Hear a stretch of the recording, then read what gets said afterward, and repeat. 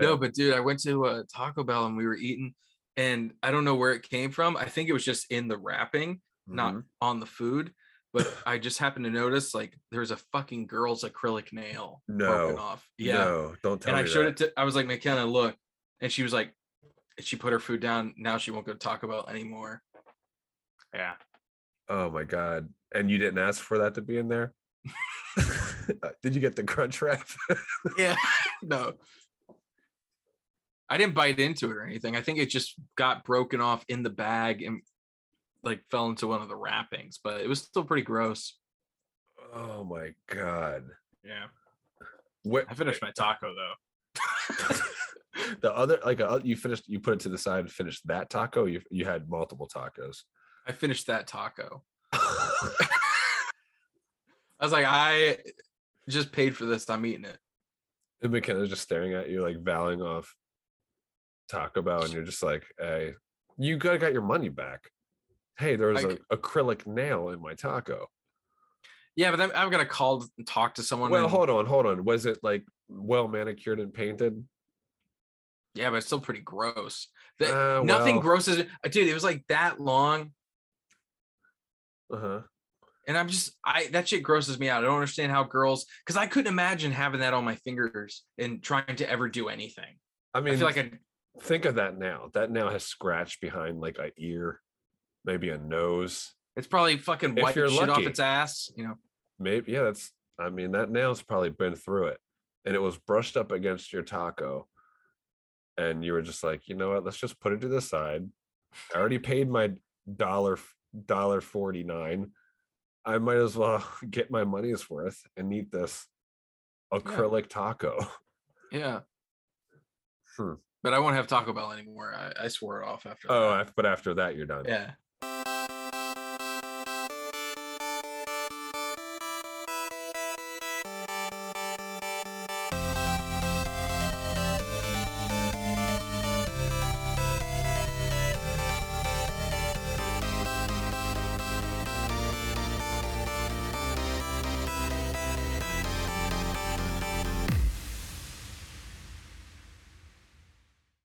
Woman lived here before you was nuts. Wouldn't be surprised if someone just got fed up and offed her. She was my aunt. Heart of gold, though.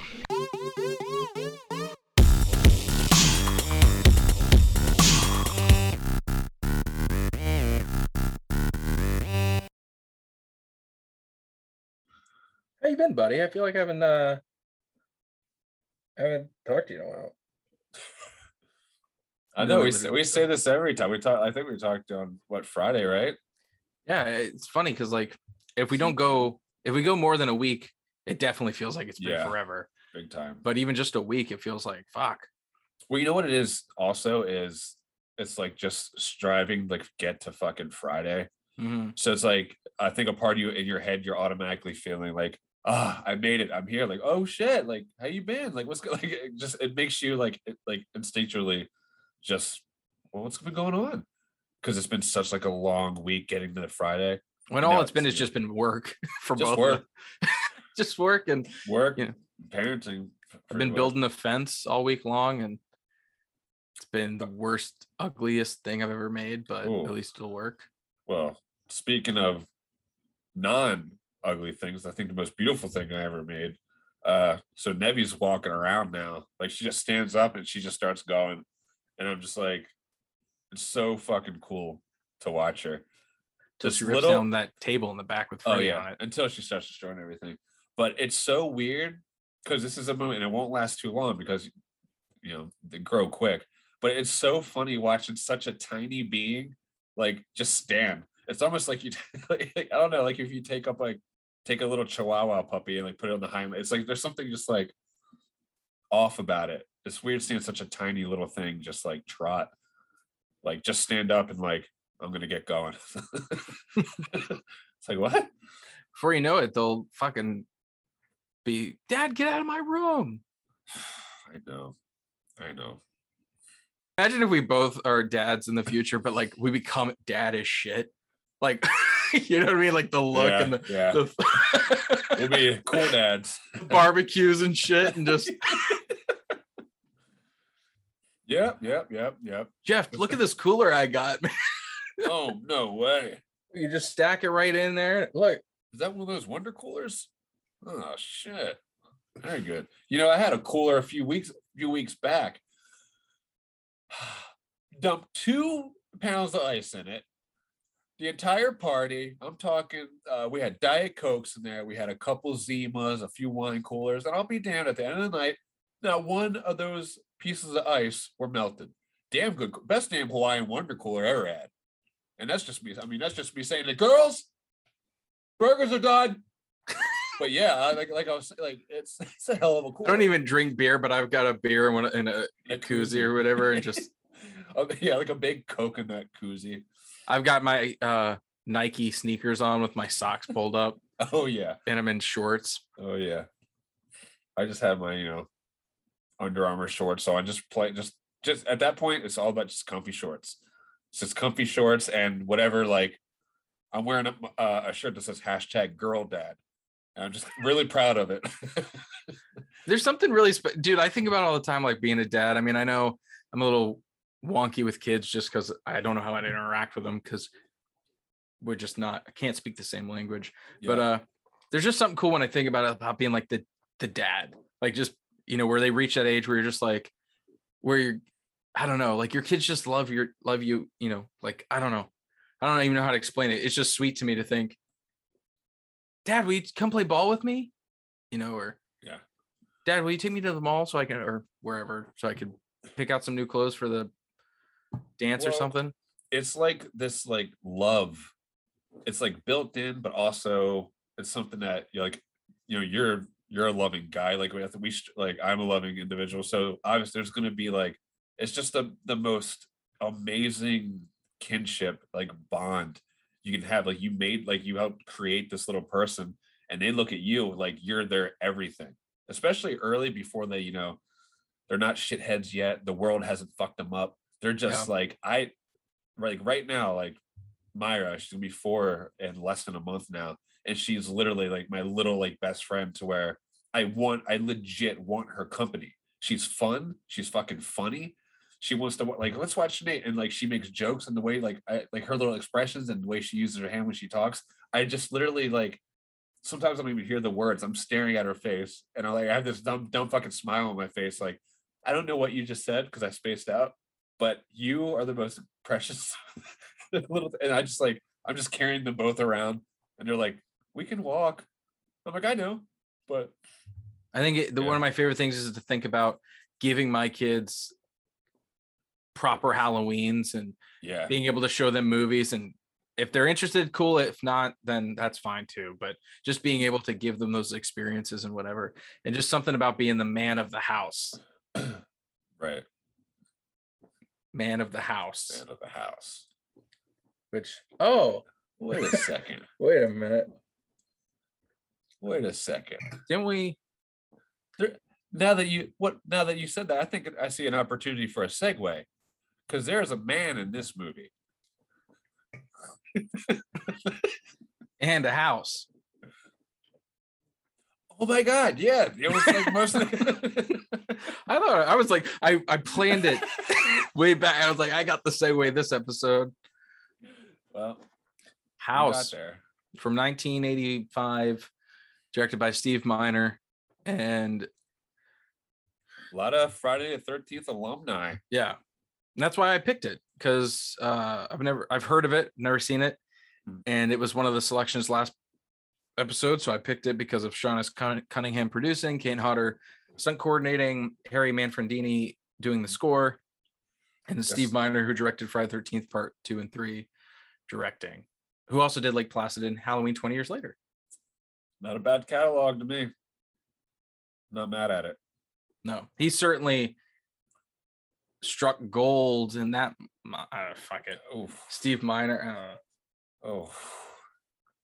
I got man of the house. That's as far. That's as much as I'm doing this episode. I've never seen this movie, and I watched it 2 nights ago, and there's a reason why I'm drinking tonight. Just because. Yeah, me too. So I watched this for the first time as well, and I went into it cold. I didn't know shit about it. I knew, like I Same said, here. we talked. I mean, you can go back to the last part. We knew the poster and the tag. We were familiar with it. It obviously piqued our interest in some way, both of us, just without ever talking about it. And I might have seen one where I was like, this is probably gonna be a weird type of movie. I'm looking forward to this. I didn't know. I looked it up later, and I see it labeled as horror, like fantasy comedy. Mm-hmm. I didn't know it was going to be comedic at all. Neither did I. I thought it was going to be a straight up 80s horror movie, and I was really pumped for it. Same. And it's that was actually kind of a nice thing that we were talking about dads, because that's what this movie's about, is a dad. There you go. But it's kind of convoluted, and I there's no way for me to talk about this without just getting my opinion of it right out of the way. I enjoyed like the first like 20 minutes or so, because I was like, okay, I was a little lost, but I was just like, okay, I'm following. His wife is divorced, who's also like an actress or something, which fine, but he's also a famous writer. Yeah. Fine. But then also his aunt lives in a spooky house and committed suicide. And then also his son went missing X amount of years ago, disappeared, and he's wondering about that. And he's estranged kind of from his wife. So then he moves into the house, and then just weird shit happens. Well, he moves into the house to get away and write a memoir of his Vietnam memories, which from is when he was in the service. Another aspect of this movie, so there's there right away in the first like 25 minutes, I was kind of lost, but I was like, okay, maybe and it kind of had a nice little creepy atmosphere going to it. So I was like, all right, I'm interested to see where this goes. But it lost me pretty quickly, and I'm not gonna lie, dude. Like at one point, I even just started like skipping 10-15 seconds ahead, because like it would just be him walking around the house, and then something weird would happen, and the reaction to what was going on was not what I wanted at all. Right. So I would just be like, I'm done with this. And then by the time we got to the end, and like more shit started happening, and this sexy oversexed lady leaves her kid with him babysitting, which we'll get to, and then that happens, and then he finds his missing kid comes back into the frame, his Vietnam memories. Dude, I was over it. I was like, oh no, and I immediately decided I'm drinking this episode, because I'm not a fan. Well, maybe we can have some fun, at least chat about it. Because you texted me, you said, Nixie, have you watched House yet? And that kind of tipped me off. I was like, okay. I for the most part, I know my buddy Nix, and I had already watched it, and I was almost like, there's no way he watched it yet, because there's a part of me that thinks he would have been like, text me something. I was like, he's not going to be overly into this movie, as where this is not the least favorite movie that we've covered, I don't think. No, I mean, it doesn't have that I I enjoyed some elements to it, but it's funny because I like Evil Dead, and this is kind of in that arena. I just think it lacks the charm of Bruce Campbell, certainly. The lead is not that great, and neither is anybody else really in the movie. The practical effects are fun, the music's good, but other than that, it's more so just what's happening, the story, the plot. There's too much shit. He's a Vietnam War vet. Yeah. His son is missing. His ex-wife is an actress, popular movie actress. He's a famous horror author. He used to live has a dead aunt. And what's weird is, like, even in the beginning, he's like, I used to live in this house, and then it cuts to like, he's like, I grew up here, and then it cuts to him like living there, I guess, with his wife and son, and that's when the son goes missing at the house, and the old lady's like, it was the house that took him. I'm like, so he grew up here, and I guess lived here with his wife at some point, and nothing creepy ever happened then. There was never any scary shit that happened then. It's only when the grandma dies and he lives. I don't know. I was just like, what the fuck is happening? And then we have really bizarre fucking exchanges with the neighbor who is like, who? Norm. Is that his name? Cheers. Oh. Yeah. George Wendt, I believe. Well, dude, that first scene where he first meets our lead, and he's like, "Oh, you're Roger Cobb," and then he pulls the book in tatters out of his back pocket, and he's like, "Can you shot?" And he's like, "How about we do this later?" And then there's just, oh, dude, anytime they interacted, I was just like, I hate this. This is not natural. I don't know what the fuck this is, what the script is, but I'm not into it. And then just more weird shit happens. And then kind of towards the end, you're like, oh, I get what they were trying to do. Like, I get this, where the story was going, but there's no explanation of why the house is the way it is. There's no explanation to, oh, if the kid grew up there, again, none of this crazy shit happened to him when he was a kid. If they had a few flashbacks of maybe like him as a kid, remember, like, oh yeah, that's right. But it was just pretty fucking weird, dude. It was a weird, yeah. It was. It was all over the map. I want to say it's just a little too convoluted, but like, and then for a while there, I was thinking, I was like, do we have to do the Vietnam flashbacks scenes? Like, can we like not? But you get to the end, and I guess it does. You do need them because it becomes like a huge thing. So I guess it kind of like worked later. But yeah, there was like I was right on just right on the line of like, okay, I know what's going on for the most part, but I was questioning shit. I was like, do I have everything? Because I don't know how good of a job they're doing explaining to me what I was like. Okay, so I think actually at one point I might have paused it and like maybe like read like the first like paragraph of Wikipedia. Just like, okay, I did the same thing. I did the same thing. Because I was like, before I go any further, let me read here. I was like, okay, the writer moves into his dead aunt's house to like write his book about Vietnam fight. I was like, okay, got it, let's go. And then I didn't have to look at it anymore. But yeah, I was still like, what are we doing here? But well, yeah, because it's so much, and then there's shit that like when I think the monster first comes out of the closet, because Roger moves into his aunt's house and he like starts trying to work from there and type his book, but he comes up with every excuse not to work on it. He meets the neighbor who says like, oh, I'm a huge fan. He's like, you're the new neighbor. And it's like, well, technically Roger's like lived there before. So is the other guy a new neighbor? I don't know. That bothered me. He's like, yeah, the old lady was a crazy old bag, fucking nut bag. She blew out. And he's like, actually, that was my aunt. She's like, she was lovely. Heart of gold though. Yeah. Or something like that. And I rolled my eyes and said, okay. I really didn't like the lead. His reactions and just, I don't know. I wasn't a fan of it. Well, look, first of all, best part of this movie to me was speaking of his reactions, just because that you made me think of it. Before he goes to his aunt's house, he's living in like an apartment or some shit. And he comes home and he opens the freezer. And there's like a shot of his face, like looks like he saw something like disgusted in the freezer. Like he reacted as if he saw a human head, but it was like a banquet TV dinner. And he takes, I don't know if you saw this, Don. He puts the whole box in the microwave. I didn't catch that. Hey, no. And then he sets the time for 30 minutes. Good Grinch.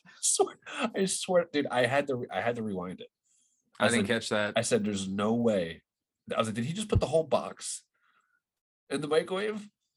And then on this, because of rewatching it a second time for that, that's when I was like, holy shit, 30 minutes? Holy shit, he had to move to his aunt's house because he just burned his apartment complex down. Dude, I was just so baffled. I was so baffled by everything. Nothing seemed natural. You know what it seemed like? It seemed like they wrote a script. They had a house that they could use, which I know isn't the case, but it feels that way, that they wrote a script and then they used literally that first draft. No one else, no one touched it. No one, it feels like a writer just put in a bunch of shit, kind of made it work. And then someone saw it and was like, let's make it. I said, oh, you want me to do a rewrite or you want to? Nope. It's perfect. That's a pretty good way to explain it. But how crazy is it to find out what 3 sequels? Maybe more. I don't know. Oh, yeah. Wow. I know there's House the Second Story, which is a clever title. Yeah, I was going to ask you if you like that. I did not like this to where I would ever want to I would never be interested in covering the other ones unless it was for this podcast. And even then I'd be bummed. I'd be like, great, that's what we're talking about. I mean, this had some 80s charm, but it's just because it was so out there and confusing. Right. It lost me. It made me frustrated. And I don't like to be frustrated. And I'm not a dumb guy, but when you just have all these fucking, he's a Vietnam vet, his son's missing, it was just like, holy fuck. And then, dude, where the movie absolutely fucking lost me, I was like, oh, I'm done. I don't care about this anymore. It was when he killed, so there's that big monster fat chick that like turns into his wife, and then he shoots her, and then the cops come in and he's trying to hide her body, but really it's just the monster.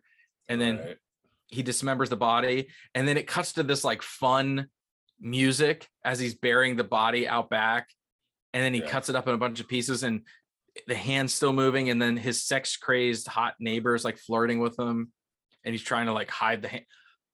I was like, okay. And then the movie lost me when she comes back later and it's just for her to drop her fucking kid off to him to babysit. And it's so stupid and awkward and forced. And he's like, oh, and he's trying to explain like, no. And she's just trusting her fucking kid, who's, by the way, the kid's like the cutest fucking kid I've ever seen. He's adorable in this movie. I don't like kids really, but I was like, that kid's awesome. He's so cute. And like when the gremlin, and then, oh, that's what and then these fucking gremlins are coming after him. These little fucking monster things out of nowhere. And the guy's trying to save him. And I'm just like, nothing better happened to this fucking kid. Or I'm going to be like, I'm already not enjoying this movie. This kid gets like torn in half or something. If that movie goes, I don't know what's happening. So 20 minutes of that, him giving him a bubble bath and the monster's trying to steal him. And then he gets the kid and he gives it back to the mom. And it's just like, you know what? I was like, well, what was the point of that? That was so fun. And especially shit happens early on. Like he sees that monster in the closet almost immediately. And his first instinct is to go buy a bunch of cameras instead of just getting the fuck out of the house. Yeah. Even though that monster's like horrific fucking amalgamation of bullshit. I mean, there was even a part where wasn't he our lead here? Wasn't he like getting taken through the house by who was the guy taking him through the house? Like, because at first I was like, if it's your aunt's house and you're moving in here, was he the financial advisor, or like who was that older guy who, by the way, almost kills him? Oh yeah. And then he says, sorry about that. He almost fired like a spear gun. It was a harpoon or something, yeah. Or a spear gun, yeah. Right next to his head. And oh, sorry about that. And he sets the harpoon down, and they go right back to like, so anyway, the house was built. No one can see me, but I'm rubbing my nose right now. Now keep in mind, this is still during a point where the TV dinner thing, 30 minutes, still in the box. This guy almost kills you. He just says, sorry about that. I'm still like, wait, I didn't know this was like comedic in any way or meant to be. So I'm like, what the fuck? That's the only time I think I liked the lead actor's reaction when he almost got hit with the spear gun. He's like, his eyes are wide open. He's looking at the spear gun like, motherfucker, what the? And because the guy keeps going on talking, and he plays it good for a few minutes where he's just like, are we not going to talk about the fact that you just almost spear gunned me? Nope, never talk about it again. But every interaction with his neighbor, and he's like dressed up in the Vietnam gear, and he's like trying to videotape the closet that's in his aunt's bedroom that the monster came out of. And hold on, let me have a sip. There we go. Get a little ship there. God damn. I just don't know what to really make of this. And I think this is a cult classic. I think people like this. I asked my buddy Michael, and he said he liked it. And I think he grew up with it, or he liked the 80s charm of it. Which, again, I like that aspect. But story-wise, performance-wise, it had nothing for me. The only part I thought was kind of cool was the end bad guy that we get. Okay, yeah. The guy that we see in the Vietnam flashbacks. I thought that was kind of a cool story because we see in the flashbacks that he was injured. And he was proven to be like a dick in earlier flashbacks, so you already kind of don't like the guy. He like tricked him by like, here, have a can I get a cigarette or whatever the fuck, and there was like a little baby snake in there. whatever. So he wants our lead to kill him, but instead, like, our lead can't do it. He'd rather try and get help, or he just couldn't bring himself to do it. And then the enemy, takes him away, and he's like screaming, like, "Oh, you'll pay for this," or whatever, because he's gonna go get tortured and shit, which happened, and now he's back for revenge. I'm not gonna lie, I enjoyed that. I it made sense to me. I was like, cool, maybe he kidnapped his kid. I thought he looked good too. Yeah, and it looked awesome. That was the best part of the movie for me, because I understood what the fuck was happening. I understood the goal. I understood why the Vietnam flashbacks. Because up until then, I was like, oh my God, are these Vietnam flashbacks not going to lead to anything? Right. Is that just going to be something that's in this fucking flick? But for it to tie up in the end and his kid being stolen, I was like, cool. I was like, you know what we need to trim? The whole babysitter kid thing. Get that out of the fucking flick. Don't care about that. Adds nothing to the plot. Nothing. It's just dumb. I think they were just trying to stretch the shit out, and they were trying to make it like, I think they needed, like, it really came off like they needed time to fill, and they needed to put someone in peril, but it's kind of hard to do that if it's just the same guy. So maybe it's like, there's a kid. What reason would we have a kid though? And it's like, I know, hot neighbor will set it up like she wants to, fuck him or date him, but instead they misread it. She drops her kid off. Yeah. But at the end of the day, it's like, I mean, why couldn't we just use Norm, the neighbor? He was like a sweet, chubby, like innocent next door neighbor who was worried. Why couldn't we just put him in peril? Like when he came over, like, dude, not believing, And that's the thing is, I think this movie's rated R. I'm pretty sure. And so, but I don't actually. I don't even remember hearing cuss words or tits or anything in this. This movie would have been way better if they hadn't gone that route, though. I know they wanted to go with comedy, but it would have been better if it was dark humor, and if they had given us some things that made us go, oh, there's a serious threat. If we had watched Norm get like viciously decapitated or something, or anything, or like I kind of pictured his like chest or something being like fucking ripped apart, like, like that. We like, yeah, this was definitely missing. Or even if his wife had actually been real and he shot his wife dead. There you go. That would have been, I thought that was real, and I said, oh, cool. Okay, that's going to lead to something. And then there's awkward interactions with the cops that show up, and he's just like, I was just cleaning my gun. And then they both see the shotgun shells on the floor, and Norm he's picks literally out when the cops show up, because Norm calls and says, he's out here with a gun, and he said it was attempted, like a suicide attempt or something. And he literally started whistling while he cleaned his gun. He was like, oh, just cleaning my gun. It's just like, we were talking about Jason Goes to Hell. That's kind of funny, because the black cop is Creighton Duke from Jason Goes to Hell, the bounty hunter. Whoa. So yet another Friday the 13th tie-in. Yes, and this was rated R. Yeah, holy shit. That's another Friday the 13th tie-in. That's awesome. This was rated R. I knew it. Wow. But there's no nudity. There's not even any sexual content. I think there's some cursing. But yeah, I think maybe just the cussing just goes like, it's just so natural in my life. Maybe it doesn't stand out to me as much, because obviously I don't watch any of these movies, with my girls present, obviously. So I guess I don't really think about it much. But yeah, I just don't remember any like cursing and there's not even any blood, I don't think, or gore. Gore, yeah, nothing. The monsters are cool looking-ish, but like the fat one, I hated that fucking fat thing. That looks so terrible. And the hand being on the kid's back, and the guy going like, oh, I got the kid, like trying. It's like, why are you hiding it? Like, be like, look, there's a fucking haunted hand. Get this kid out of my house. Yeah, he throws the hand in the toilet. There's a lot of weird. Dude, the other thing that I was like, okay, this movie's not going well, is when the lawn tools. He goes into the shed to get a gun, I guess, and suddenly, shit, dude, you mean the Friday the 13th New Blood ending we pitched? Oh yeah. Maybe we were wrong. Yeah, we were definitely wrong. No, because that would have made sense. We would have known that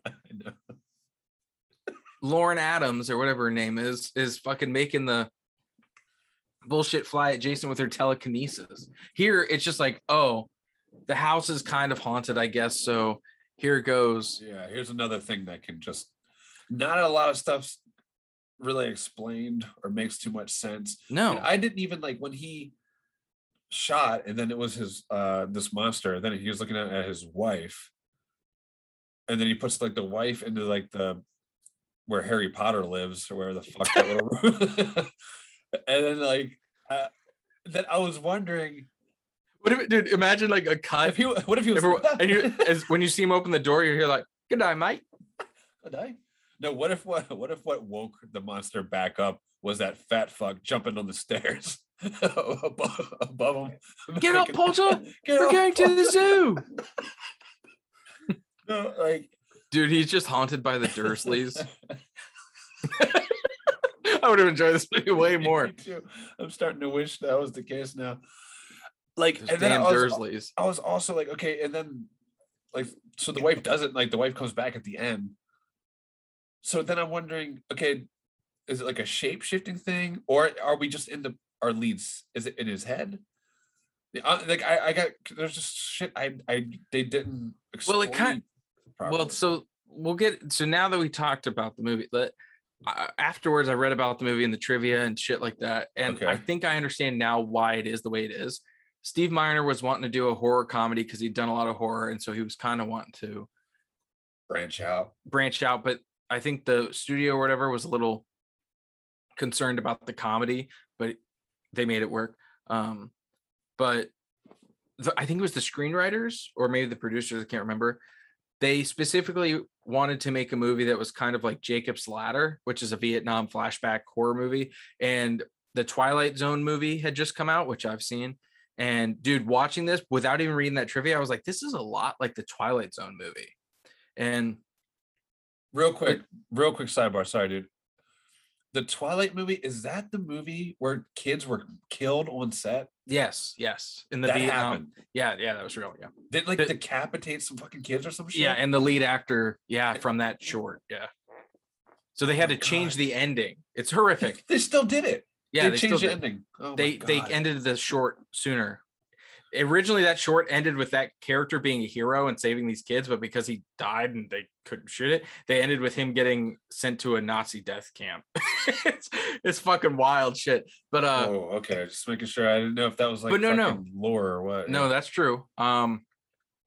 But anyways, if you watch the Twilight Zone movie and then this, I think the trivia read that the producers or the writers saw that movie and wanted to basically make another movie like that. They liked so many elements from it. The one you were talking about with the head decapitation, Vic Morrow, I believe is the actor's name. The short that he's in that movie, he plays a racist, sexist bastard who keeps getting like sent back through like the Vietnam War, Hitler's reign, concentration camps. Excuse me, I forget what else. And I feel like I remember him going underwater at some point in like coming out in Vietnam time. And then going back underwater and coming back in Hitler time. So I saw that and I immediately was like, at the end when our lead character's diving in the water and finding his kid in Vietnam, I was like, that's like the Twilight Zone movie, I'm pretty sure. And then same thing with the monsters. There's another short in the Twilight Zone movie where there's like this telepathic kid who can make whatever his wild fucking imagination decides, and he's keeping like a family hostage in this isolated house, town, whatever, and they're all fearful of him because he can turn them into monstrous things, but he wants and it's very Looney Tunes, and the practical effects are really wild and zany. That'd be a fun movie to talk about actually on the pod. So with all the practical effects in this, a lot, and the house and everything, it just reminded me of that short too. So you're saying you think the movie came out this way was a product of, one, what was popular during this time and making money, and two, the disagreements of not trying to quite being able to nail down what both visions were wanted between. And I mean, I picked up on this while watching the movie, and it wasn't even like something I seriously thought about. I was just like, reminds me of the Twilight Zone movie. And so I was actually shocked when I read the trivia and it said, oh, the writers like ripped it off basically. They just liked the movie so much they wanted to take elements from it and make their own movie. And I said, well, shit, I'm all right. So that was interesting. Because I could, I think if you watch that movie, then you watch this, you'd pick up on it right away. Do you think I'd look good in that V-neck sweater he wore? Yeah. You think so? Yeah. It was a deep V, and it was a sweater. I bet this movie would be 100 times better if you played the dad and I played Norm. And we were allowed to write the script, remake it. I swear to God, if they just let us redo this and just, we could give Georgie a cameo as a Vietnam soldier and just have him fucking blown to smithereens. Yeah, he's a big dude and everything. Just imagine, because of all that hair he has right now, and just imagine like fucking pussies, and then fucking boom, blood splatter, intestines. Man, dude, that would be great. And I could put a fucking banquet Salisbury steak meal in the fucking microwave. That would have to be in there as a fucking Easter egg. That stays 100%. The whole box. But no, if I had to remake this, I would ditch the fucking wife being an actress. What was the point of that? You can't see me. I'm shrugging my shoulders. I don't know. Literally asking just in case. Because I try, like, when we do these, I try and like pick up things I might have missed or. I didn't pick. There's no reason. Okay. There's no reason. It's just a thing. And I literally chalked up to like, well, he's kind of semi-famous, and maybe that was a part of the like. Maybe. So they made them. But it was kind of stupid because like the fat guy Norm neighbor was like, your wife's this actress? I love her. So he's like, oh, you're a fan of both of them? Conveniently? You have the one guy's book in your back fucking pocket. And then he gets the actress's phone number, which maybe at the time, like, which no, because it's easier to get people's information now, I would think, right? Yeah. Back then, people were actually movie stars and shit. Well, I mean, it just would be better if we rewrote it. We would have it to be where that she's not an actress, she's just some lady, and he could look her up in the phone book. Wouldn't have to steal his, you know what I mean? And yeah, there you go. Or we'd probably actually write a scene where he drives to her house, and I'm Norm, and I go up to the door, and I'm like, your husband's having issues. That would be a much better scene than a phone call.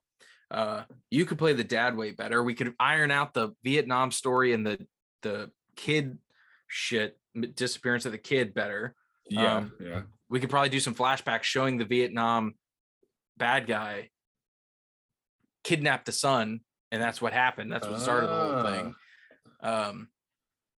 I would also make it to where like maybe he didn't grow up in the house and he just went to visit his like aunt once, and that's when his son disappeared, so he never visited her again until she died. I would take out the babysitter. I would take out so much needless bull crap. You're right. But you know what, though? By saying that, of all the things that if they would have fine-tuned just those few things we just said, this wouldn't be that bad, I don't think. I mean, there's something. Oh, that's what I'm saying. Yeah, that's what I mean. You're right. Like the best example, like thing you could have said was, hey, I just put everything down, everything on my head of this first draft thing of here. Maybe we could turn this into a movie. And they're like, greenlit. Yeah. Well, no, we got no, it's good. It's like, wait. It's like, no, here's your money. It's like, make it. Okay. But you want to throw some writers? No. Good as it is. Like this reminds me of Twilight Zone. Twilight Zone's huge right now. Just make it how it is. Yeah. Hey, you want me to keep the part with the TV dinner? Like still in the like yeah. Keep that too. I think above all, the biggest problem is the babysitter scene, because it's just useless and not even funny. I think it just sucks. And then beyond that, I think honestly the comedy aspect of it is what makes it fall flat for me, because they're trying too hard. Like the wacky I don't even want to say wacky, just the uncomfortable, not natural dialogues between like Norm and Roger and other characters. Talking of try hard, I mean, there's literally a scene where he shoots and beats up a mounted marlin. Holy fuck, I forgot about the goddamn marlin. That's a t-shirt. Holy fuck, I forgot about the goddamn marlin. and it's just a mounted marlin. That's the shirt. We're straight out of the movie with the red fucking towel that he throws on top of it. And the cops walk right by and like not wondering, like, why'd you cover up your marlin? Just not proud of it anymore. Fuck this movie, dude. Hey, this is all real shit we're saying for the movie. Like, what about the time where we beat up the marlin and the TV dinner and this and that? You know what's funny is we could really just say whatever fucking came to our minds, and it would sound like it was a part of this movie. Yeah, you'd believe it, because I'm about to say, do you remember And okay, so this is what fucking confused me with. I didn't know if he was actually seeing his wife, if that was actually his wife, or if it was just in his head, or if it was actually a shapeshifter. I didn't know what the fuck it was. Also, there's a scene where he sees his ghost son. Do you remember this? And he turns the ghost off with a remote. Oh my God, I forgot about the fucking ghost son. Wear 2 shirts, man. And it's a little ghost boy on the shirt. Dude, Holy shit, dude. We are crushing merch, man. It's funny how much I've forgotten that. Yeah, there's so much bullshit. There's so much. Yes. Why would you mute your son? Don't you want to see your son?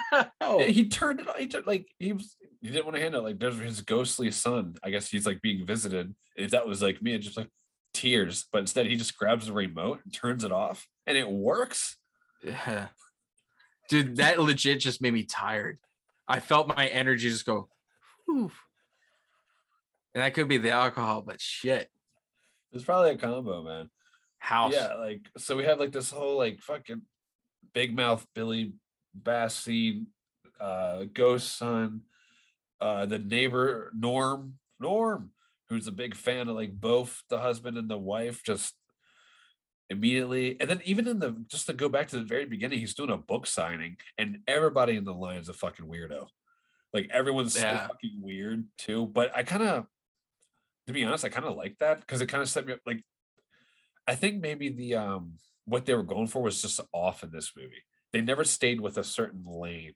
Yeah. Sometimes I think, like, it seemed like very like that book when they, because like all the people that would come to get their book signed, it would be like this weird, like, almost, it wasn't, almost like a fisheye, like where like POV, where they'll go right towards like the camera, like to the viewer. And it reminded me of like a John Waters type, grimy like type, and they were all kind of like weird and creepy. Yeah. I mean, I think you just have to pick a lane, but then you never, that wasn't the case anymore. The first 20 minutes of this movie and the last 20 minutes of this movie are the most interesting and engaging shit. And it's, I'm saying it's, you know, it's kind of engaging. The rest is just bullshit. And to me, not very interesting and frustrating. And I'm fine with it if it's a horror comedy, but it has to be funny. It has to work. Otherwise, just stick to horror.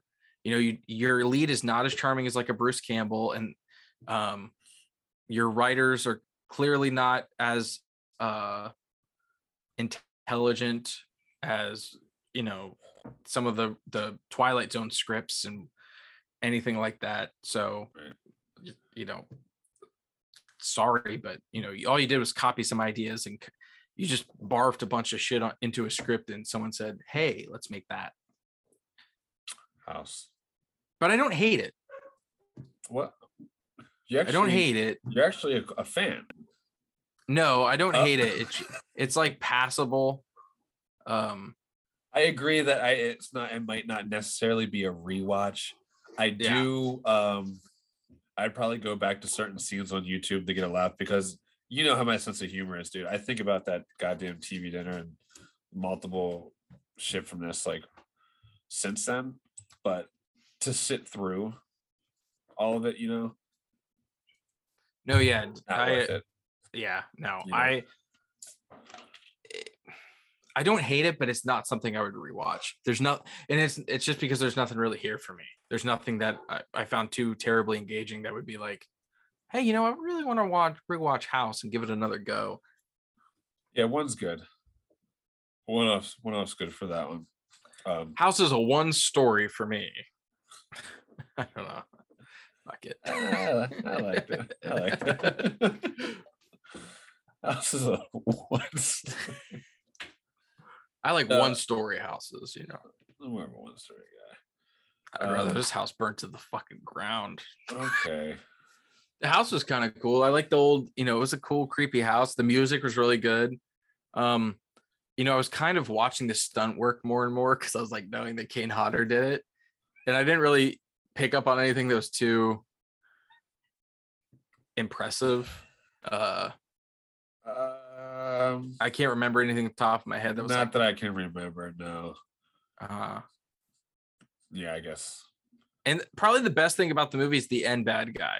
That makeup and that character and it kind of making sense. That was about the best shit. But you don't even feel really any emotion between the dad and his son. There should have been more in the movie about that, like some flashbacks or something to make us care more about him and his son. But when he finds him, I'm just like, cool, you got your kid. Like, yeah, maybe so. Woo! Maybe so. And then like, you know, the mom just shows up, jumps out, and they're also the son's reunited with their mom. And at that point, I'm also thinking, okay, so she's alive.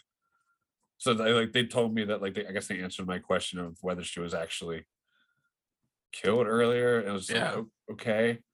And, well, then that was another problem right at the end of the movie when he walks out with his son and the house is burning down and the mom sees her and him and his kid, and she starts to kind of cry.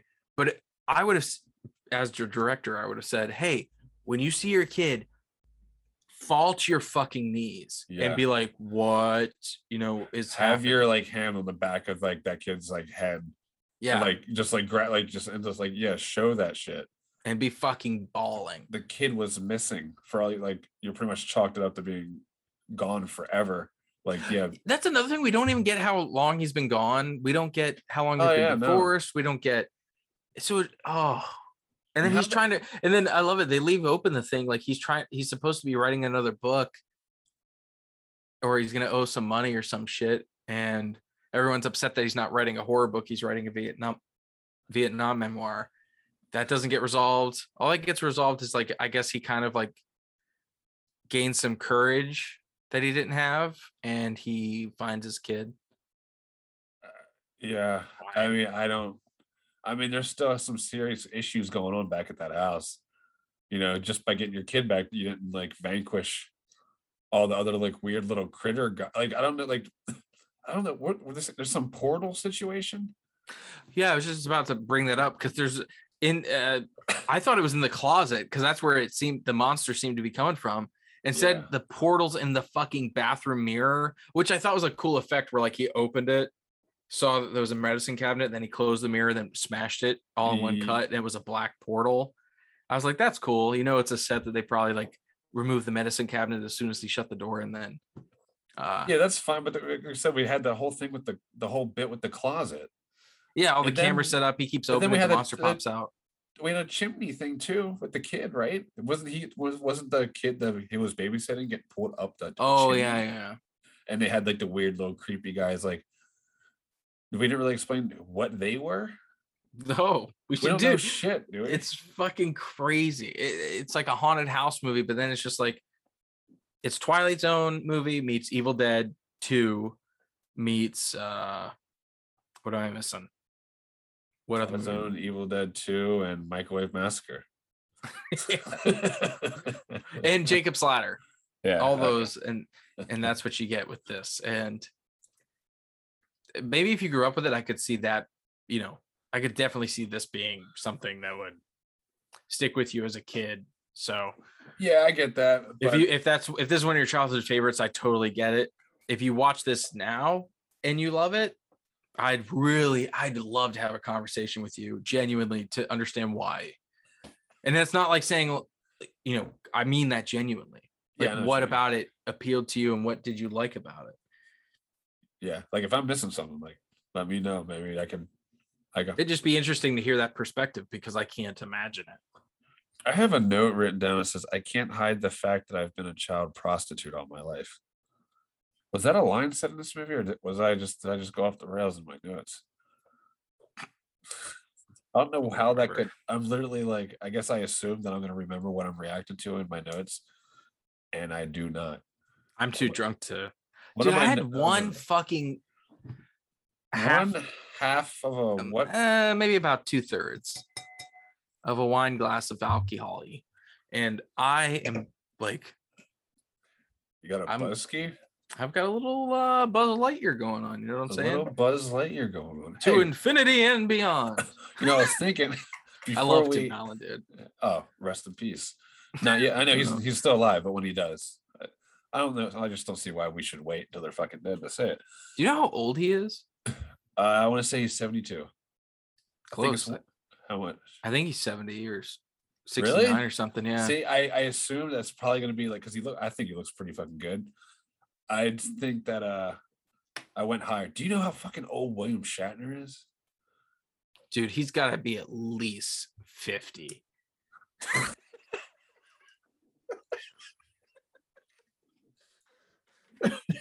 Dude. At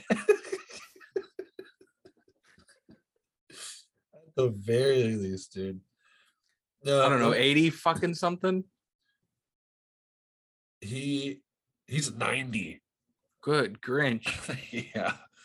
I don't know why that was necessarily a surprise. Dude, De Niro's close in his fucking 80s. Al Pacino, Joe Pesci, fucking everybody. Man, Nicholson must be up there at this point too. Oh yeah, yeah. What about Gene Hackman living his best life right now? Oh, retired for years. I saw a photo of him and that upset me. I was like, damn. Because it's funny. I never think about actors being old because I watch their movies all the time and they're look how he look at him. Yeah. And then you look at him now and you're just holy fuck. Yeah. This dude from this movie, Roger, that actor, I looked at his IMDb photo from recently. Oh yeah, he's all grayed out and shit he's the one with the mustache, right? Yeah. The gray mustache. And George Wendt, I think he's like in his 70s. You know what's crazy is that Steve Martin looks unchanged. Oh, dude.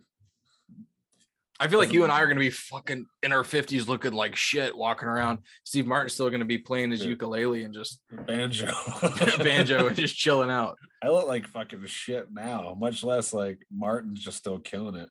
Both the Martins, Steve Martin and Martin Short. They're both funny as shit still. They're coming out with a new show, I think. I think they did a movie with Selena Gomez. I thought it was a movie or a show. I can't remember.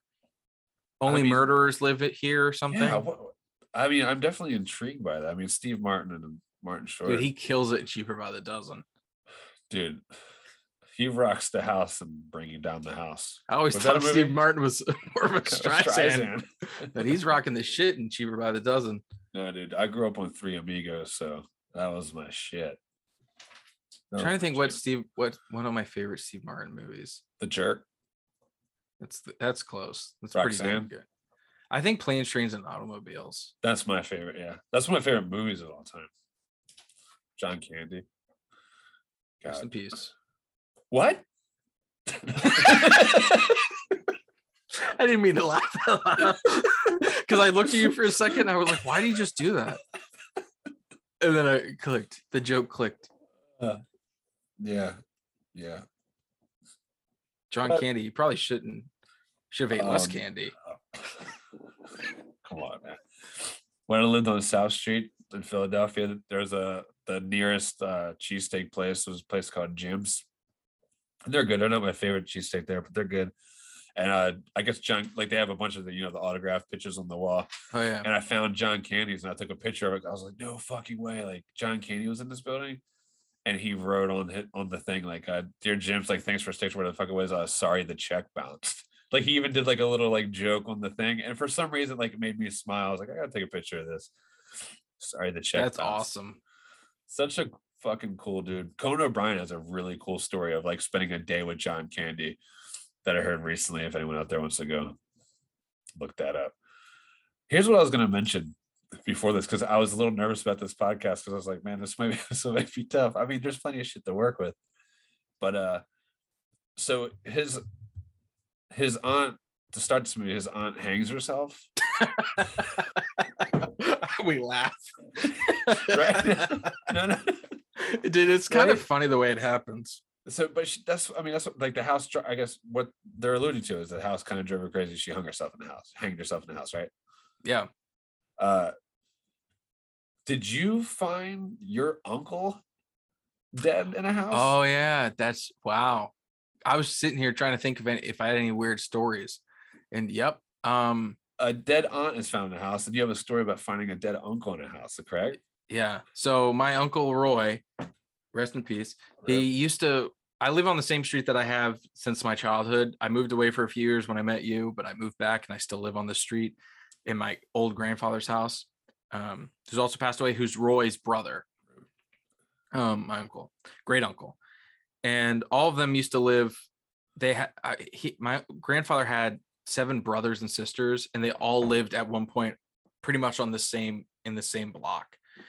And his brother Elmo lived in the house next door to ours, and then his brother Roy lived in the house next to that, which is 2 houses down. And Roy was deaf. He was really hard of hearing. He could kind of understand some things, but he just minded his fucking business. He'd walk from his house to the dollar store and back probably 8 times a day. He had a stroke, so he was kind of like he was hunched over.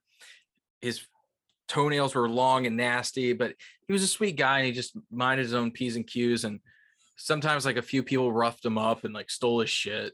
And but he just, did that. I mean, like every day you'd see him walking around, walking back from the store and back and forth. Like, there's Roy. Because he had nothing else to do. Do you ever come back with anything or get anything? Like he'd buy shit every time. He'd go there. Yeah, he'd always come back with groceries. When we cleaned out his house after he passed, he had so much shit.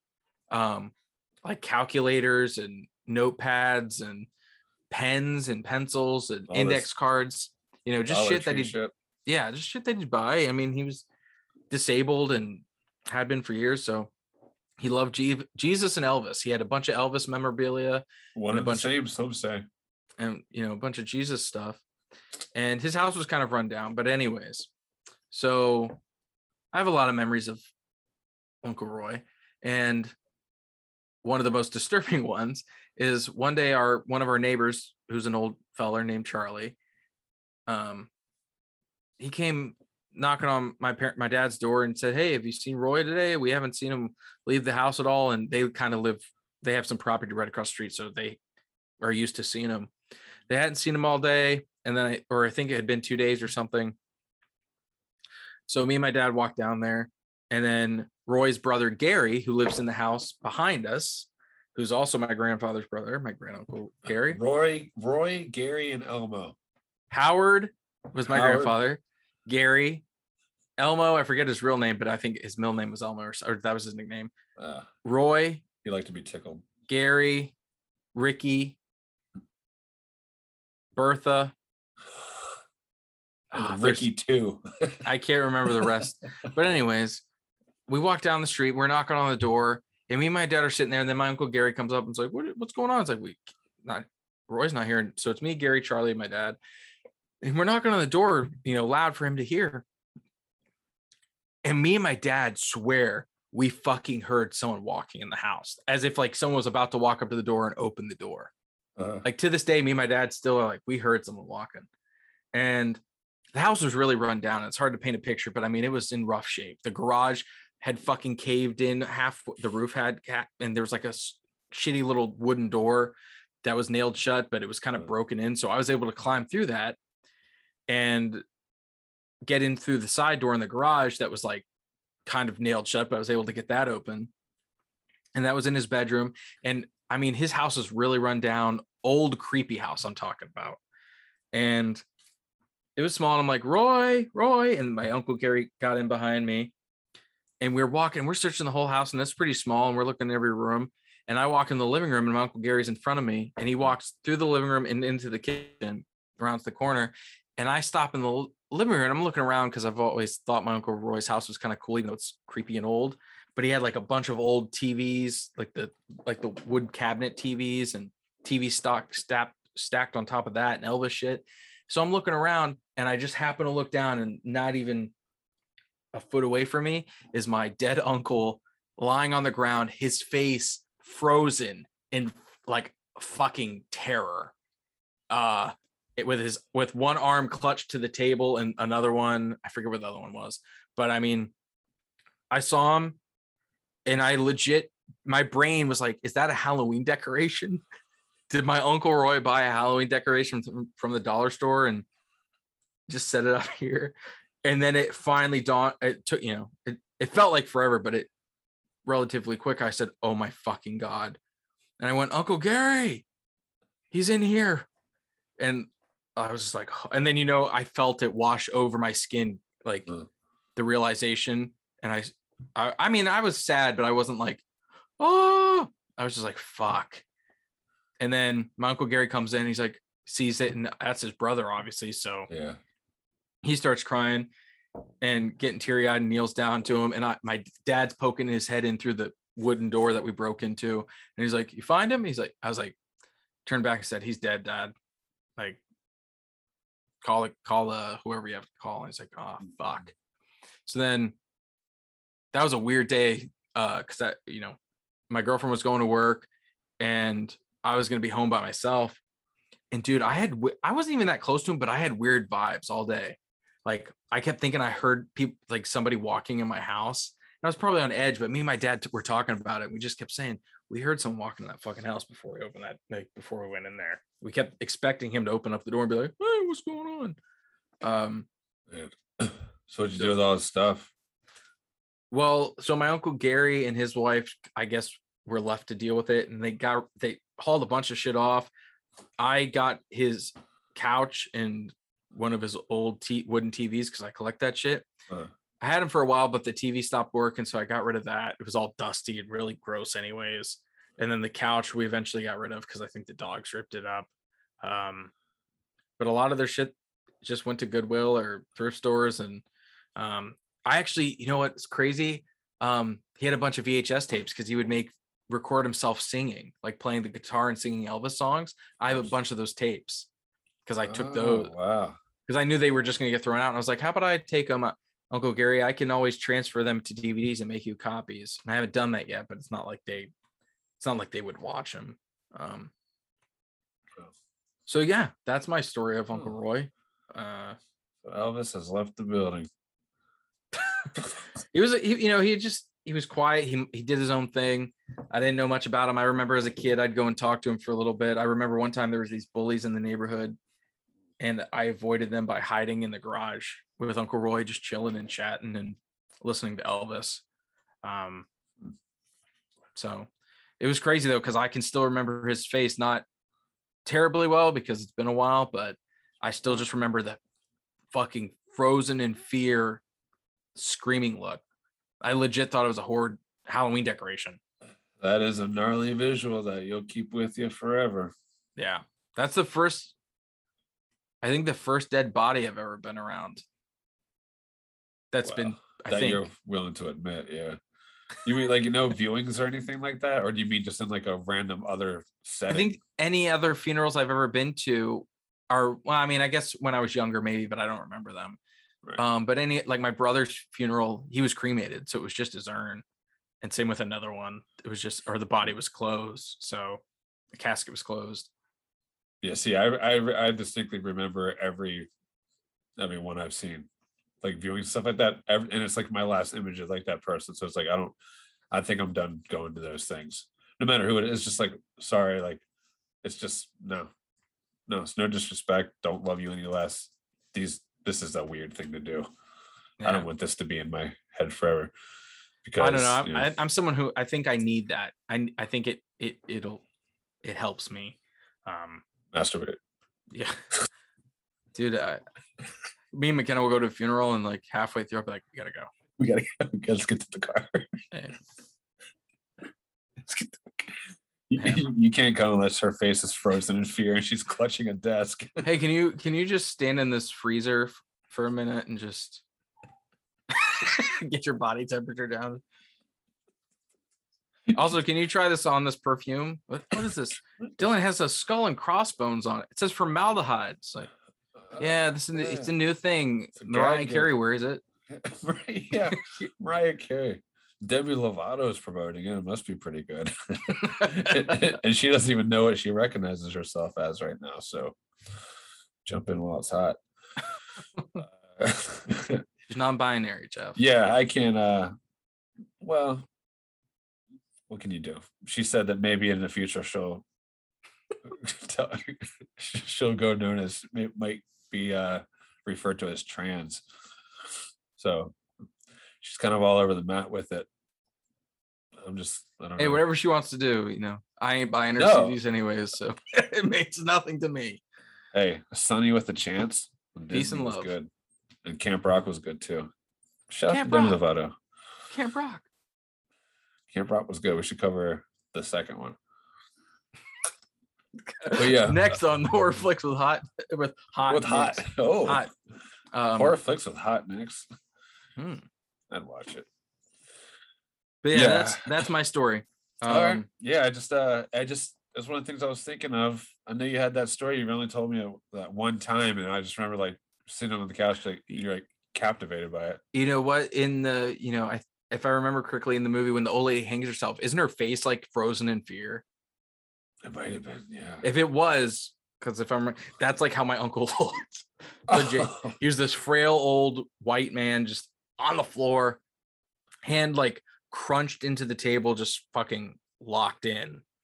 Oh man! Like, and I think he fell down and had a heart attack or something, or just another stroke.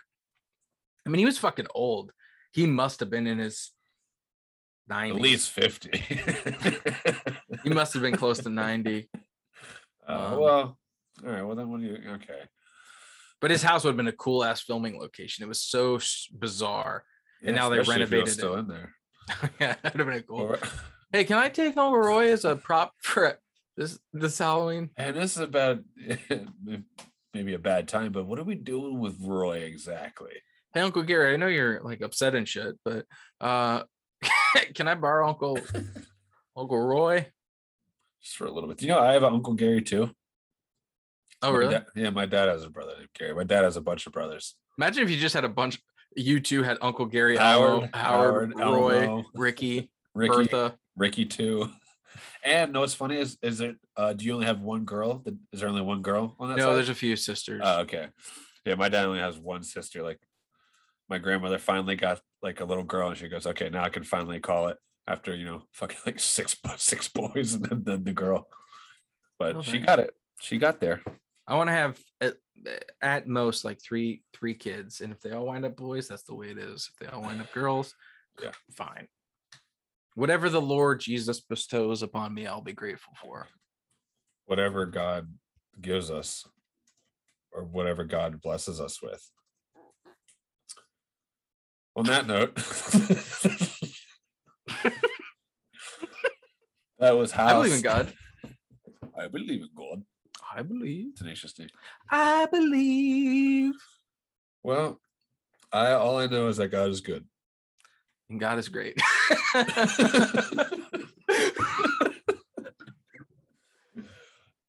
Dylan, let's try for 5. I'm not putting the reins on you this week. You can pick whatever you want. But the categories are specific. Okay. And this could be easier. This could narrow it down. There's no convoluted question. I wanted to go opposite of what this movie was that time that we just covered. Would you recommend this? Ooh. Because I don't think I would. Not that I hate it, but it would be specific. And if I recommend, like, I wouldn't just be like, yeah, you should totally go watch that. I'd be like, if you want to have a few drinks, like, put this on, like, with a buddy and like watch this, then I wouldn't just recommend this to anybody. Yeah. Because there's plenty of people I know might not even finish it. Yeah. I mean, I liked it. It was just fine. But you know how I am with just like shitty movies and dumb jokes and bits and stuff like that. So yeah, I'd recommend it, but on a very specific level. I think I would have enjoyed this more if you and I watched it together. Wasn't like horrific enough. It wasn't funny enough. Everything that it wasn't enough of. Mm-hmm. But hey, I got some little gems that I'll always quote and bring up now, like with the that TV dinner thing will always be in the back of my mind. And that Marlin shirt, that's got to happen. That Marlin shirt has to happen, and the Ghost one. We'll have 2 of them. They'll be like the same style, same font, but they'll say, "I forgot about the fucking Marlin. I forgot about the fucking Ghost Boy." It'll just be a mounted Marlin and a mounted then a little Ghost Boy. We'll make it happen. I'm a Ghost Boy. They'll sell like hotcakes. So Dylan, all 3 categories are 80s, 90s, and from 2000 on. Okay. But here's where I narrow it down. I'm going to tell you short little plots and things about this movie, and you just have to tell me the title of the movie for all of these. Okay. Anything you choose, okay? Here's the thing.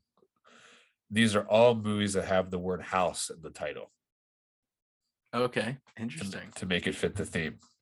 Okay. So I have 2 questions from each of those decades. And whatever you feel like you're most confident with. Well, let's start. Point. Let's just, because I'm going to do all 3. Let's do 80s first. All right. 80s for 1 point. Just before Halloween, 3 young brothers alone in a big house are menaced by 3 escaped mental patients who have murdered some traveling circus clowns and taken their identities. Clown House. That is correct. Isn't that a Victor DeSalva film? Big fan. Jeepers Creepers, pedo director. That's the one he raped 2 kids, or alleged. I don't know. Allegedly, that's a scary movie. Whether it's true or not, or whatever he's convicted of, I believe it happened on that film or something. I'm not saying anything indefinite because I don't know the facts. I can look at him and I feel like I know the facts, but that's Sam Rockwell's first movie. Yeah, that was Victor's first movie, and he didn't waste any time. He didn't even try and get. I should not have just laughed at that. Fucking hell. Yeah, he's just brilliant. He's like, oh, thank God, I can make a movie. Let's start fucking kids. Good Grinch. Well, we have 90s and now. Remember, if you go in order, that means you're going to have to take the aughts for the 3 point. So if you wanted to switch them and do aughts next for 1 point or 1 point. No, let's just keep it. Let's 90s. Okay. Let's play it out. I think it's going to go good for you. For the record, I hate Victor Salva, and here we go. We're gonna fuck that guy. All right, go back and listen to our Jeepers Creepers episode, and then the follow up in the next episode after that. We talk about it extensively. I am not backtracking on Cosby, Spacey, and D'Elia, though. Those are my guys. Once again, just kidding. An amusement park mogul offers a group of diverse people $1 million to spend the night in a haunted house with a horrifying past. House on Haunted Hill. That is correct. Oh yeah, I love that remake. I have the Scream Factory edition of that. Ooh, well, we're moving right along with Jeffrey Rush as the Vincent Price replacement. Jeffrey Rush. I thought you were going to bring up Jeffrey Jones since we're on the kick of awful people. Jeffrey Rush was Barbossa in the Pirates movies. You best start believing in ghost stories, Miss Swan. You're in one. Ooh, quite the fan. For 3 points, you get this. You choose the next movie, and we move right along. Okie dokie. A girl is trapped inside her family's lakeside retreat and becomes unable to contact the outside world as supernatural forces haunt the house with mysterious energy and consequences. Okay, hold on. A girl is locked inside her family's lakeside retreat and becomes unable to contact the outside world as supernatural forces haunt the house with mysterious energy and consequences. Ah, fuck. Just a 3 point. Gotta make it a little tougher. I was gonna say the Night House because I thought maybe you'd put that as a joke. Because I would have been like, what movie got picked for the pod, but we were unable to do because Dylan picked a movie that's only in fucking theaters. Which lady fucking family's lakeside retreat. So, I mean, it does, it gives away kind of the... Fuck, I'm going to hate myself if I don't get this right because it sounds so familiar.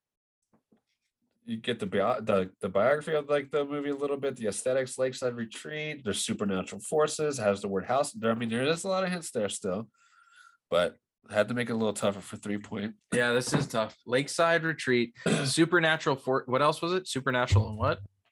Supernatural forces haunt the house with mysterious energy and consequences. Okay, house. I gotta take the first answer that you give. You still have your strive for 5 if you don't pull it off. Early 2000s. Fuck. Like, don't say the title of a movie unless that's going to be your answer. All right. House. Supernatural. Early 2000s. Lakeside. Lake house. Retreat. Sorry, Lakeside Retreat.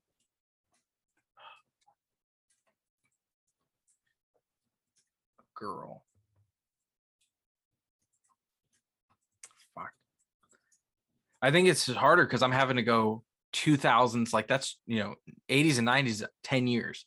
Yeah. 2000s. It could be. This is pretty much 2000s to, it could be current day. Yeah, that's tough. I'll say this. Well, yeah, I don't want to narrow it down too much. It's not a brand new movie. I figured not. Yeah. Fuck.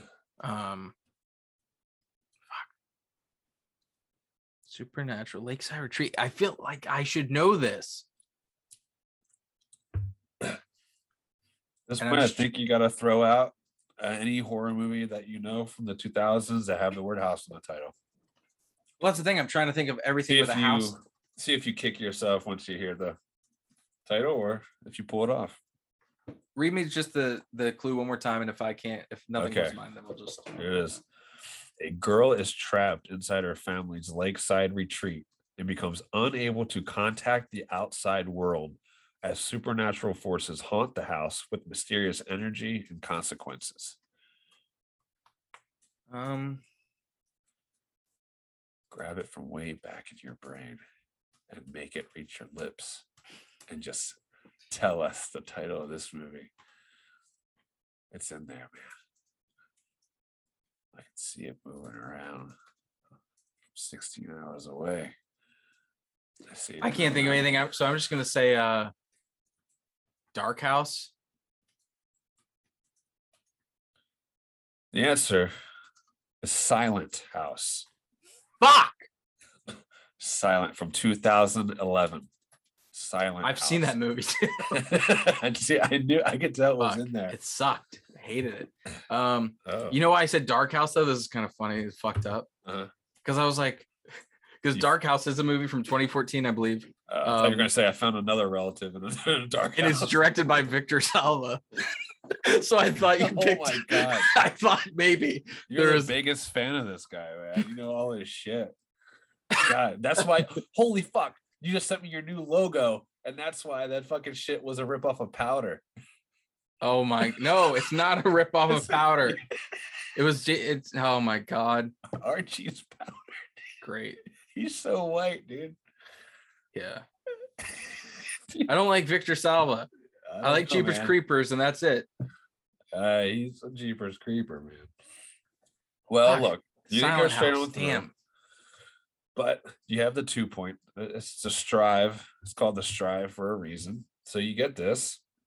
That's going to be enough to take it home. You got your 2 points. We'll make this for 3. This will be another 3-pointer. Strive to survive question. This will also have the word house in the title. So here we go. And you get a lot of information here. All right, let's do it. Here we go. The film that Samantha, she's a character in the movie.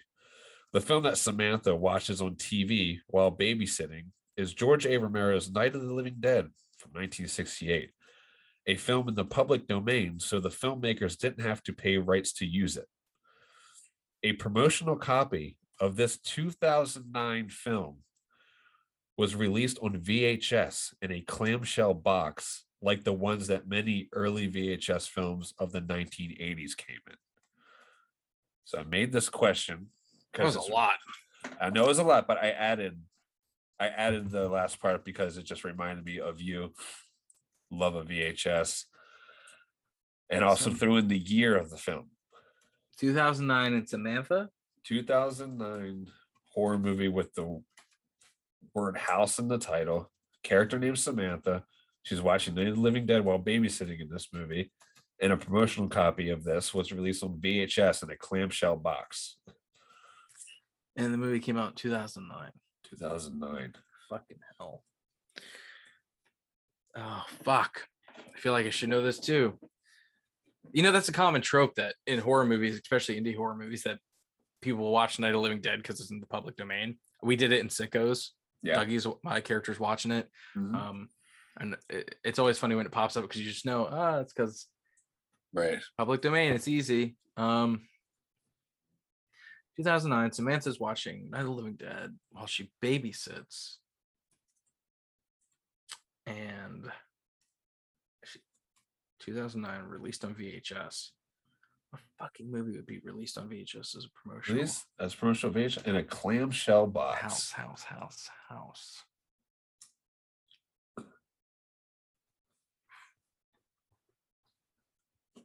This sucks.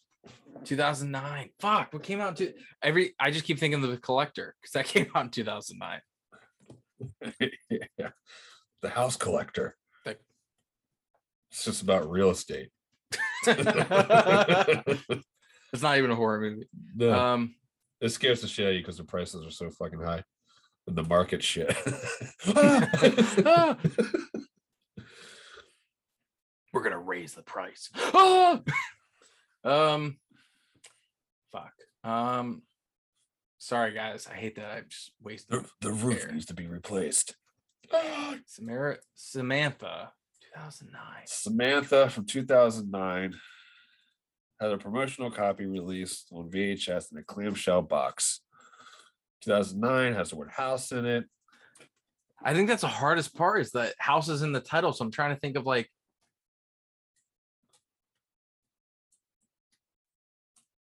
I don't know. I'm just going to say Dream House. It's the only horror movie I can think of. Done. The answer is a movie called The House of the Devil. Dude, I have that movie on Blu-ray. It's one of my favorite fucking horror movies because I love Ty West who directed it. No way. I almost watched it with McKenna the other night. If you had the VHS clamshell, I would have had to been like, you gotta be shitting me. I gotta get you buzzed. I did not know that came out on VHS. I did not know that. You'd probably like to have that then, huh? And if I thought more about it, that aspect of it, I wouldn't have said Dreamhouse because Dreamhouse sucked and that wouldn't have got a VHS release. So, whoa. I haven't picked a movie in a long time, Diddly Dally. What's funny is I actually had one ready to go. Like it was That's how it works. It was on Tubi. I was like excited for it because we're getting close to October. So I was like, cool. It was a solid pick. But that's the way the dick comes. So, well, Dill, I'm not gonna. These categories were super specific to this podcast episode. Do you want to do a rapid fire quick version of the other questions? Sure, why not? Just for fun, just so I put the time in to write them down. So I will be picking the movie, but this is a chance to maybe redeem yourself a little bit. Yeah, respect back. Respect. That House of the respect. That House of the Devil one. I can't believe that. I love that fucking flick. You sound like Farley and Madison. That is respect. That is respect. All right. We'll try and do this quick. I know we're going along here and I still have to pick the movie. So from the other 80s question was a disturbed young man who was burned as a child by his sadistic mother stalks women with a flamethrower. Any idea? That's not familiar at all. It's from the 80s. Fuck. Stalks people, women with a flamethrower. Disturbed young man who was burned as a child by a sadistic mother grows up and stalks women with a flamethrower. Sounds fun. I don't know that one, dude. What is that? It's called Don't Go in the House. Ring any bells? You know anything about that? Nope. All right. Hey, Jack. That was a 3-pointer. Here's the 3-pointer from the 90s. Let's see if you can take the House of the Devil. Fucking God question.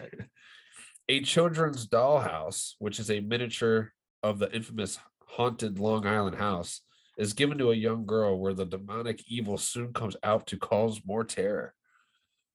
Dollhouse? Close. It's called Amityville Dollhouse. What the I'm glad that was not something I got asked. I would have been upset. Those were 3-pointers. Okay. And here was now here's the 1-point question from the odds. Okay.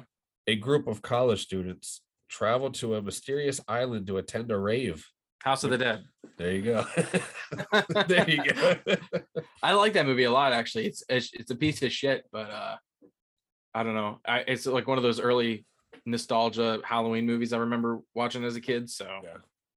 What's the thing with those questions? Like, yeah, like when you hear those categories, you have to choose those because the 3-pointers, they have to jump up in difficulty. But I should have worked my way backwards. No, that's not true because I wouldn't have gotten. No, I think you had it. Honestly, I think you had like you went down the exact road you needed to. You just couldn't pull like your movie from at the very end. So maybe if I wasn't drunk, hey, I'm not maybe. drunk, but whatever you want to call it. I don't know. I think it varies. I think sometimes the Busky helps. Maybe this time it did not. Dylan, I know this is probably a movie I think that you watched pretty recently, so maybe you won't want to watch it again. Fuck it. Or maybe you can just go off your memory of it. I like to watch 13 Ghosts. The remake? Wait, what year's the remake? The Matthew Lillard one, the 2000 one, whatever. Yeah. Matthew Lillard. Not the 1960s William Castle black and white. No, not black and Ghosts. white. Not black and white. I'm down. I think I rewatched this by myself. If not, me and McKenna can rewatch it. I think this is something that you almost picked before, but I just so happened to pick the movie that week. Yeah, because I just got my Scream Factory Blu-ray. Mm-hmm. So yeah, awesome. I think I believe this is on HBO Max as well. So if anybody wants to just hop on and watch that, or you can buy the super cool Scream Factory Blu-ray from. I'll always recommend that. Shout. Yeah, Tony Shalhoub and Shannon Elizabeth. Mm-hmm. And Matthew Lillard. Matthew Lillard. The late great Matthew Lillard. Oh, don't say that. Don't say that. I love him. So yeah, there we go. 13 Ghosts, man. Let's do that. Cool. So I want to watch it, and I have a little tiny bit of like a small little backstory behind it from when I was a child. I've got some stories too, so that should be fun. 13 Ghosts. And that's certainly a lot better than the shit that we watched for this podcast. But hey, I'm just glad, it actually brings me joy, even if I don't like the movie, just finding new horror movies because of this podcast. Yeah. Just having that experience, especially when you do pick something that, even if I don't necessarily want to watch, like Microwave Massacre is still an outstanding example. I did not want to watch that. And now that I have watched it, it's like, I can't imagine not knowing about that movie. It's in our Rolodex now, and it's something that we can share together, make jokes from and bring up. And I don't know. So yeah, there's been very few things I think that we've watched where I was just like, well, that was a waste of time in every aspect of everything. Like Dead Silence. Like Dead Silence. But even that has become like a thing towards like, oh, you hate that so much. Or like, so I don't know. That's the beauty of this. It's not like you just, you told me like, hey, spend your free time and watch this movie, and we don't have this podcast or platform to talk to it. So imagine, how I was just thinking, how you collected that Banana Splits poster after we watched the Banana Splits movie, and imagine if you were a fan of this movie, and so your one thing that you got on your wall as like a tribute to this movie was just a fucking giant marlin. Just imagine. Right there behind the couch, just a fucking giant marlin. Oh my God. And it's like, people are like, all this horror stuff. Why do you have this random marlin? I'm like, oh, you've never seen House. I love you, Laurie. I love you. Yeah, he's great. What do you mean? It's like,